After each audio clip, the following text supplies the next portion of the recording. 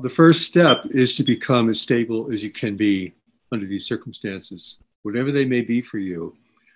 You're not going to figure things out. You're not going to have a plan for the future.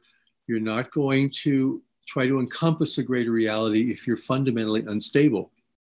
So the first step, or the first focus, which may be very great for some of you, is to become as stable as possible.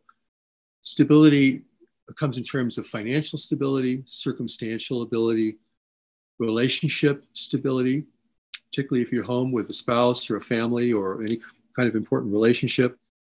There's emotional stability. If you're fearful and full of anxiety, you're not going to see clearly.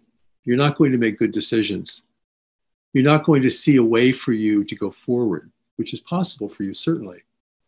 So stability really is the first order of business. And for some of you, stability may be the only thing you can do right now, because that is the first thing to do.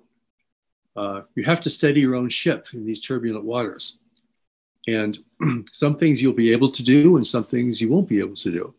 But whatever you can do to create not only practical stability, but also internal stability, like settle down within yourself. You have a deeper intelligence called knowledge within you. It has spoken to you before at times of great change, need, or decision. And it's still there. It's there for you. Particularly anything dealing with conspiracy theories or all the pseudo remedies that people have for this virus that's obsessing them or taking them away from what they need to do for themselves. So the first order of business is to look to your life and to the well-being of those you're responsible for. And decisions, conclusions, ideas, future plans, they can all follow as long as you can do that. But do look to your life. This is about you being in the world right now.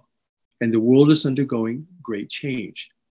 And the people who can be with that will tend to see ways that they can go and ways that they can build their life and have success. And those who won't see that or refuse to see that or lost in other considerations tend to be people that are going to suffer great losses as a consequence of what we're going through.